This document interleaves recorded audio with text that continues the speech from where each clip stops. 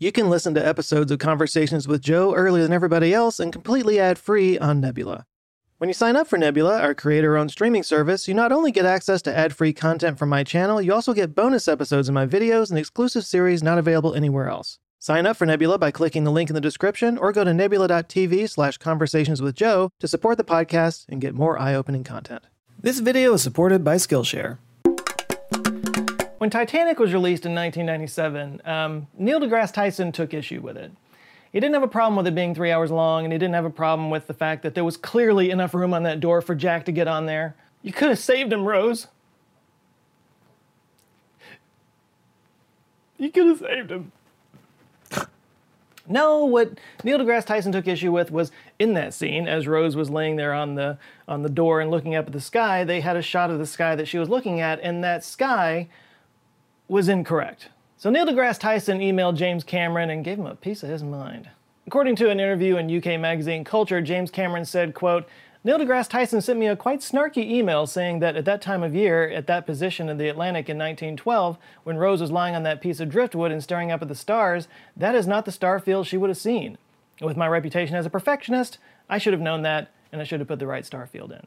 So Neil deGrasse Tyson sent him the exact star map that should have been overhead at about 4:20 a.m. on April 15th, 1912, and when the re-release of Titanic came out several years later, James Cameron included the correct star field. Most directors aren't the sticklers for detail that James Cameron famously is, which is why most sci-fi movies tend to lean a lot more on the fiction than on the science part of the equation. So being a science nerd can make watching science fiction films kind of frustrating because you're just constantly spotting all the inaccuracies. Especially when you consider that science doesn't have to hinder the storytelling process. When done right, it can actually be the thing that moves the plot forward. So I want to do a video where I could shed some light on some science fiction films that make the extra effort to get everything just right. We go to the movies to be entertained, to escape, to go on a journey. But every once in a while, almost by accident, you can actually learn something. And that's why getting the science right in movies is so important. It can enlighten somebody's mind and inspire an interest that can, frankly, change somebody's life. And the following films have done exactly that. Now, obviously, I have to be able to talk about some plot points for some of these films, so there's going to be some spoilers. You've been warned. First up is Interstellar. Interstellar is, of course, the Christopher Nolan blockbuster that came out in 2014. It was co-written with his brother Jonathan. The movie has a cast including Matthew McConaughey, Anne Hathaway, Jessica Chastain, Ellen Burstyn, John Lithgow, Michael Caine, Timothée Chalamet, David Oyelowo, and Matt Damon.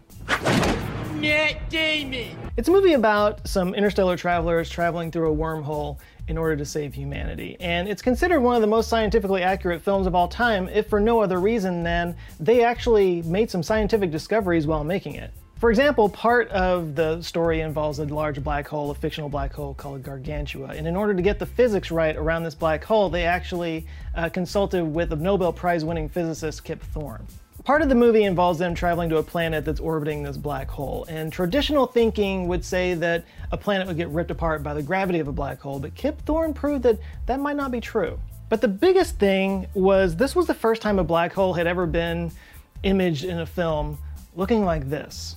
And what's amazing about this shot is that they actually made it using calculations derived by a supercomputer to show how light emitted by a superheated gas forming an accretion disk around the black hole would be bent above and below the black hole itself, so the rings you see around the top and the bottom are actually the ring of light behind it. This is not just the first time we've seen a black hole visualized like this in a film. This was the first time anybody had ever visualized a black hole like this, so much so that they had a scientific paper published on the process of getting this image made. And to make that even more awesome, in 2019, when the Event Horizon Telescope finally was able to produce the first actual image of a black hole, it didn't look quite as detailed as that, but it was very close. But one of the main reasons why Interstellar always gets mentioned in lists of most scientifically accurate movies is because they actually used the process of time dilation by black holes as part of the plot. When those travelers landed on that planet that's orbiting the black hole that I mentioned earlier, they experienced time dilation, meaning that time traveled a lot slower for them than it did for everybody else. So by the time they got back to their ship, like dozens of years had passed. That was a main part of the plot. You know, again, it wasn't science making it difficult to have an interesting plot. It made the plot possible. Now, one of the things that actually gets probably one of the most criticisms for Interstellar is at the end when he enters a tesseract, which is a 4D cube. Because that's all very hypothetical and there's no real science to back that up necessarily, but Kip Thorne is a fan. According to an interview in Science magazine in 2014, Kip Thorne said, "The Tesseract that was created for the film is far more complex than any Tesseract one has seen before. It's fascinating and it's beautifully designed." Christopher Nolan is kind of known for playing with bending time and space in his movies like Inception and Tenet, but Interstellar was the one that really leaned into the science part of it, which is why it earned a place on his list. Next up is 2001: A Space Odyssey. Stanley Kubrick was kind of famously obsessive about details in his films, and the best example of that I can think of is the one that he shot on July 20th, 1969. You know, the one about the moon? The details in that are just incredible. I'm kidding, of course, please spare your comments, but one of his most popular films is also one of the most scientifically accurate, and that is 2001. Science fiction writer Arthur C. Clarke, who co-wrote the movie's screenplay with Kubrick, wrote a short story called The Sentinel that was published in 1951. And some people claim that this short story is what kind of got everything started on 2001, which is not really true, but it was a starting point. Clarke once said, quote, "I am continually annoyed by careless references to the Sentinel as the story on which 2001 is based. It bears about as much relation to the movie as an acorn to the resultant full-grown oak." In fact, the movie and the book were written kind of at the same time. The story is about an artifact that's discovered buried underneath the moon's surface. Astronauts go on a quest to find the artifact's origins, aided by a supercomputer named HAL 9000. Although you could say it's not very accurate because we didn't go to the moon in 2001. It's been a while. So how does it wind up on today's list of most accurate films, you may ask? Well, here's why. While Kubrick was shooting 2001, NASA, this was 1968, they hadn't quite landed somebody on the moon yet, but they were really close. And Kubrick was really worried that once they landed on the moon, his movie was going to be completely incorrect. So Kubrick hired a couple of science advisors that were actual NASA employees named Harry Lang and Frederick I. Ordway III. Lang worked in the Future Projects section at NASA, and Ordway was the organization's former chief of space information systems. Ordway would later write in his book, quote, "Kubrick wanted to make certain that every special effects shot would be completely convincing, yielding a realism never before accomplished in motion pictures." He also consulted with spacecraft contractors from General Electric, Honeywell, IBM, and RCA. And because of their contributions, the spaceships Orion 3 and Ares 1B in the movie include several sophisticated computer communications and automated equipment developed from these companies. And to get the ideas around extraterrestrial life correct in this film, he consulted with none other than Carl Sagan. And Sagan's advice to Kubrick was to not actually show the aliens, because we have no idea what aliens might look like, but instead sort of suggest them. And so that's what Kubrick did. He also employed a groundbreaking technique of building a spherical set that rotated on its axis to simulate rotational gravity, allowing for the famous jogging scene. So even if Kubrick and Clarke were, a bit off in how far spaceflight would be in 2001, their attention to detail on things like artificial intelligence and the way astronauts perform their duties, all the way down to the food that they ate, to the time it took for them to reach Jupiter, all of that was extensively researched and based in fact. You might say it's a space odyssey based in space accuracy. Next up is Contact. I mentioned that Kubrick collaborated with Carl Sagan on 2001. Well, Contact was written by Carl Sagan, so you know it's going to be scientifically accurate. The movie was released in 1997, and its top billed stars were Jodie Foster, Tom Skerritt, and Matthew McConaughey. There's that name again. It was directed by Robert Zemeckis and written by James V. Hart and Michael Goldenberg. The story is about Dr. Ellie Arroway. Wait, her last name is Arrow in Way? Like she's pointing the way? Yeah, that's interesting. Anyway, on-the-nose character named Arroway is played by Jodie Foster. She hears a signal from an alien civilization, and hijinks ensue. Just kidding. She hears a signal, eventually gets to ride on a pod towards a star called Vega, and first contact is made. And there are other things that happen in the movie. They're very scientifically accurate. In fact, SETI representatives said there's no doubt that Contact is indescribably more accurate in its depiction of SETI than any Hollywood film in history. Some of the scientists who consulted on the movie include Brian Butler, who's currently a staff scientist at the National Radio Astronomy Observatory in Sirocco, New Mexico, Gerald Griffin, former director of the NASA Lyndon B. Johnson Space Center, Dr. Tom Kuiper, who's a principal scientist at Caltech and JPL, and Dr. Linda Wald, a mathematician who advised about, well, the math. One of the things they pay particular attention to is the jargon of the film. For example, Arroway at one point says that the signal is pi times hydrogen. What this means is that hydrogen atoms in space emit a frequency of around 1.4 gigahertz, and when you multiply that by 3.14, you get a pretty undeniable signal that this is from some kind of an intelligent species. Other scientifically accurate plot points in the film involve around reserving time on telescopes, which is really hard to come by. The struggle that scientists are constantly going up against just to secure funds so they can do their research. The idea that intelligent civilizations would use math to communicate.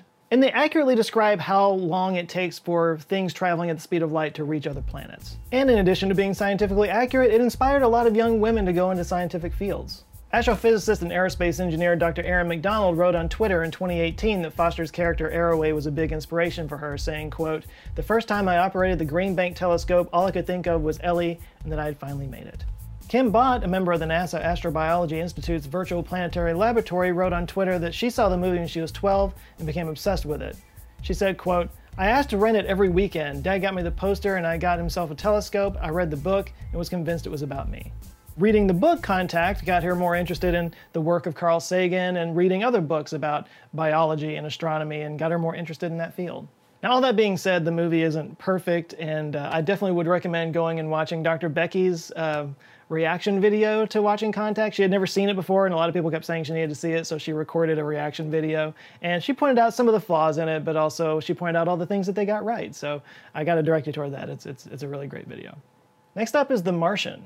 The Martian has popped up on this channel a few times now. I did a video where I sort of compared the book to the movie, and I also did an interview with Andy Weir, the author of the book, so I'll put links to both of those down below. But the movie was directed by Ridley Scott, and it starred Matt Damon, Jessica Chastain, and Kristen Wiig. Matt Damon and Jessica Chastain have both been on here twice already. That's interesting. The story is about an astronaut who gets stranded on Mars and has to survive long enough to get a signal to Earth saying that he's alive so that somebody can come rescue him. It's like Castaway, but on another planet. And there's no Wilson. Now, before I get into all the things that the movie gets right, I will start with maybe this one big inaccuracy, which is that Matt Damon's character, Mark Watney, he gets stranded because of a big dust storm that kind of blows him away from the rest of the crew as they're trying to escape Mars. And that's actually something that wouldn't happen because the atmosphere on Mars is so low pressure. It's only 1% that of Earth, so it wouldn't be able to create enough force to actually knock somebody over.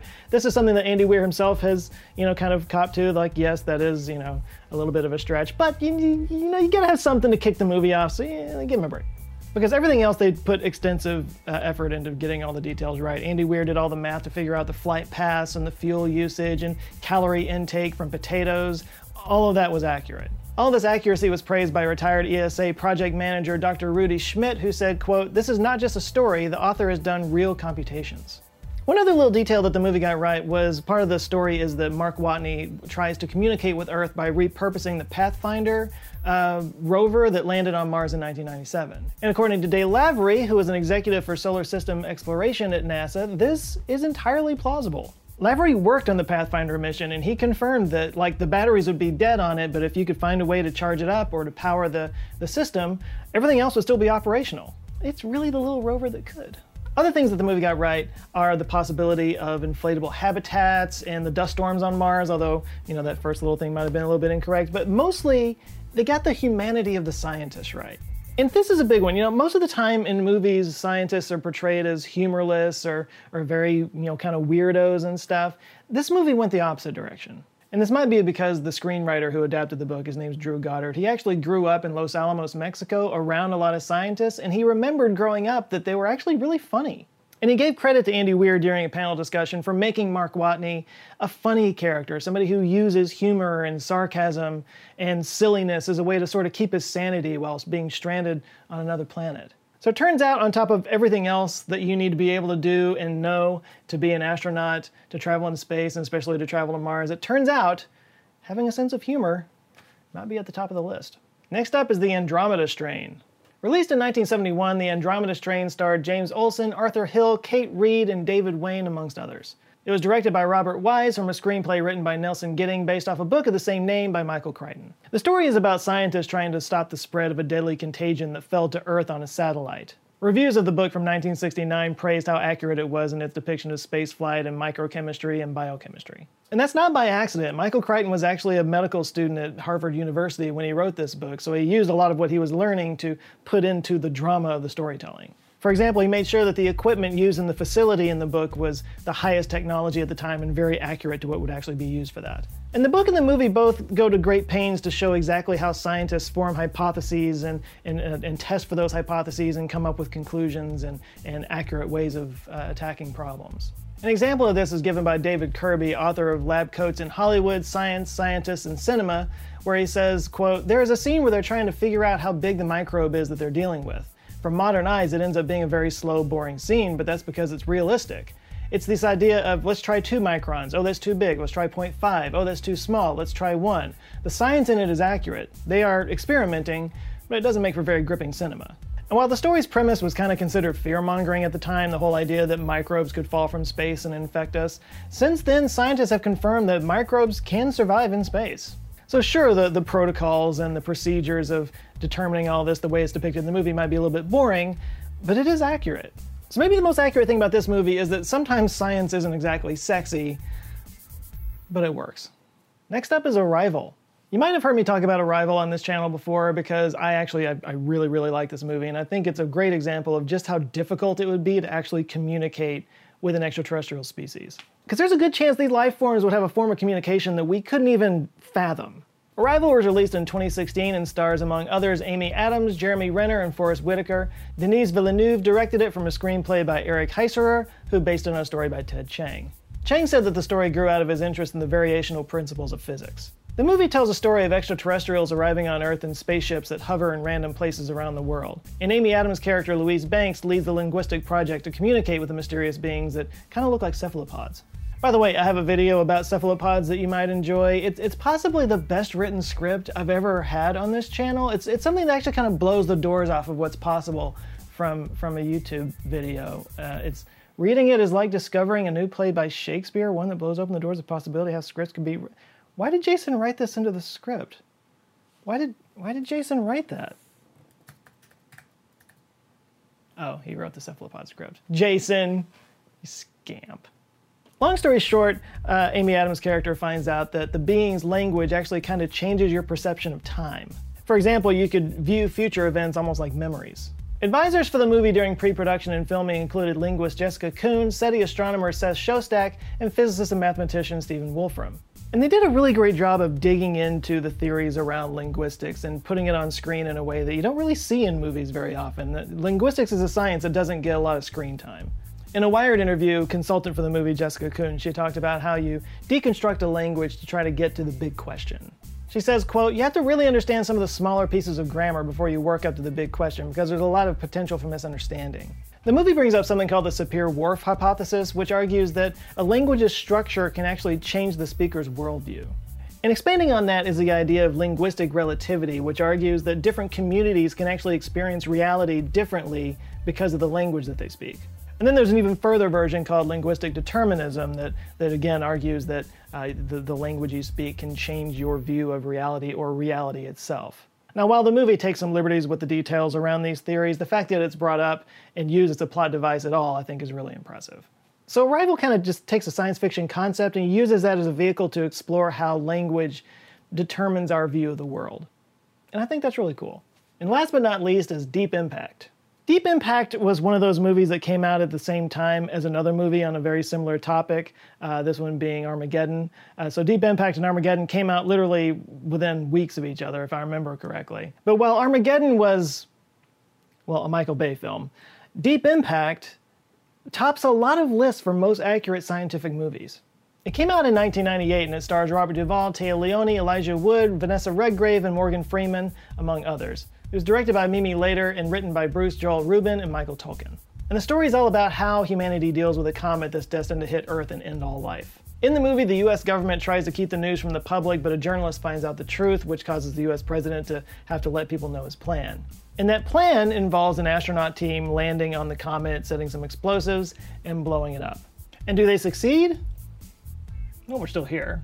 The aforementioned professional nitpicker Neil deGrasse Tyson called it a very good science movie. He told BuzzFeed in 2014, quote, "When they go to the comet, you see that the gravity is very low. You need grappling hooks just to pull yourself down to stay connected. The gravity is so low you could conceivably just jump into orbit. Comets are outgassing catastrophically, so you'd have to be careful walking around them as they captured in Deep Impact." And he also praised how the movie depicted a piece of the comet slamming into the ocean. Since most of the planet is water, that's the most likely place that a comet or asteroid would actually hit. Cities, though, would get destroyed by tsunamis, which is exactly how they depicted it in Deep Impact. U.S. astrobiologist Karen J. Meach says the movie got a few things correct, including the comet's appearance, the impact energetics, and the global consequences. But she says they also got some things wrong, like observing with the lights on, orbit determined from a single data point, a boulder in the comet's tail, outgassing at sunrise, and a tidal wave size and speed. Industrial Light and Magic Scott Farrar, who worked on the visual effects for the movie, said think tank sessions were held with astronauts and scientists so the movie could be scientifically accurate. Scientists including planetary astronomers Carolyn and Eugene Shoemaker, astrophysicist Joshua Coldwell, physicist Chris B. Lucchini, former director of NASA's Lyndon B. Johnson Space Center Gerald D. Griffin, and former astronaut David M. Walker.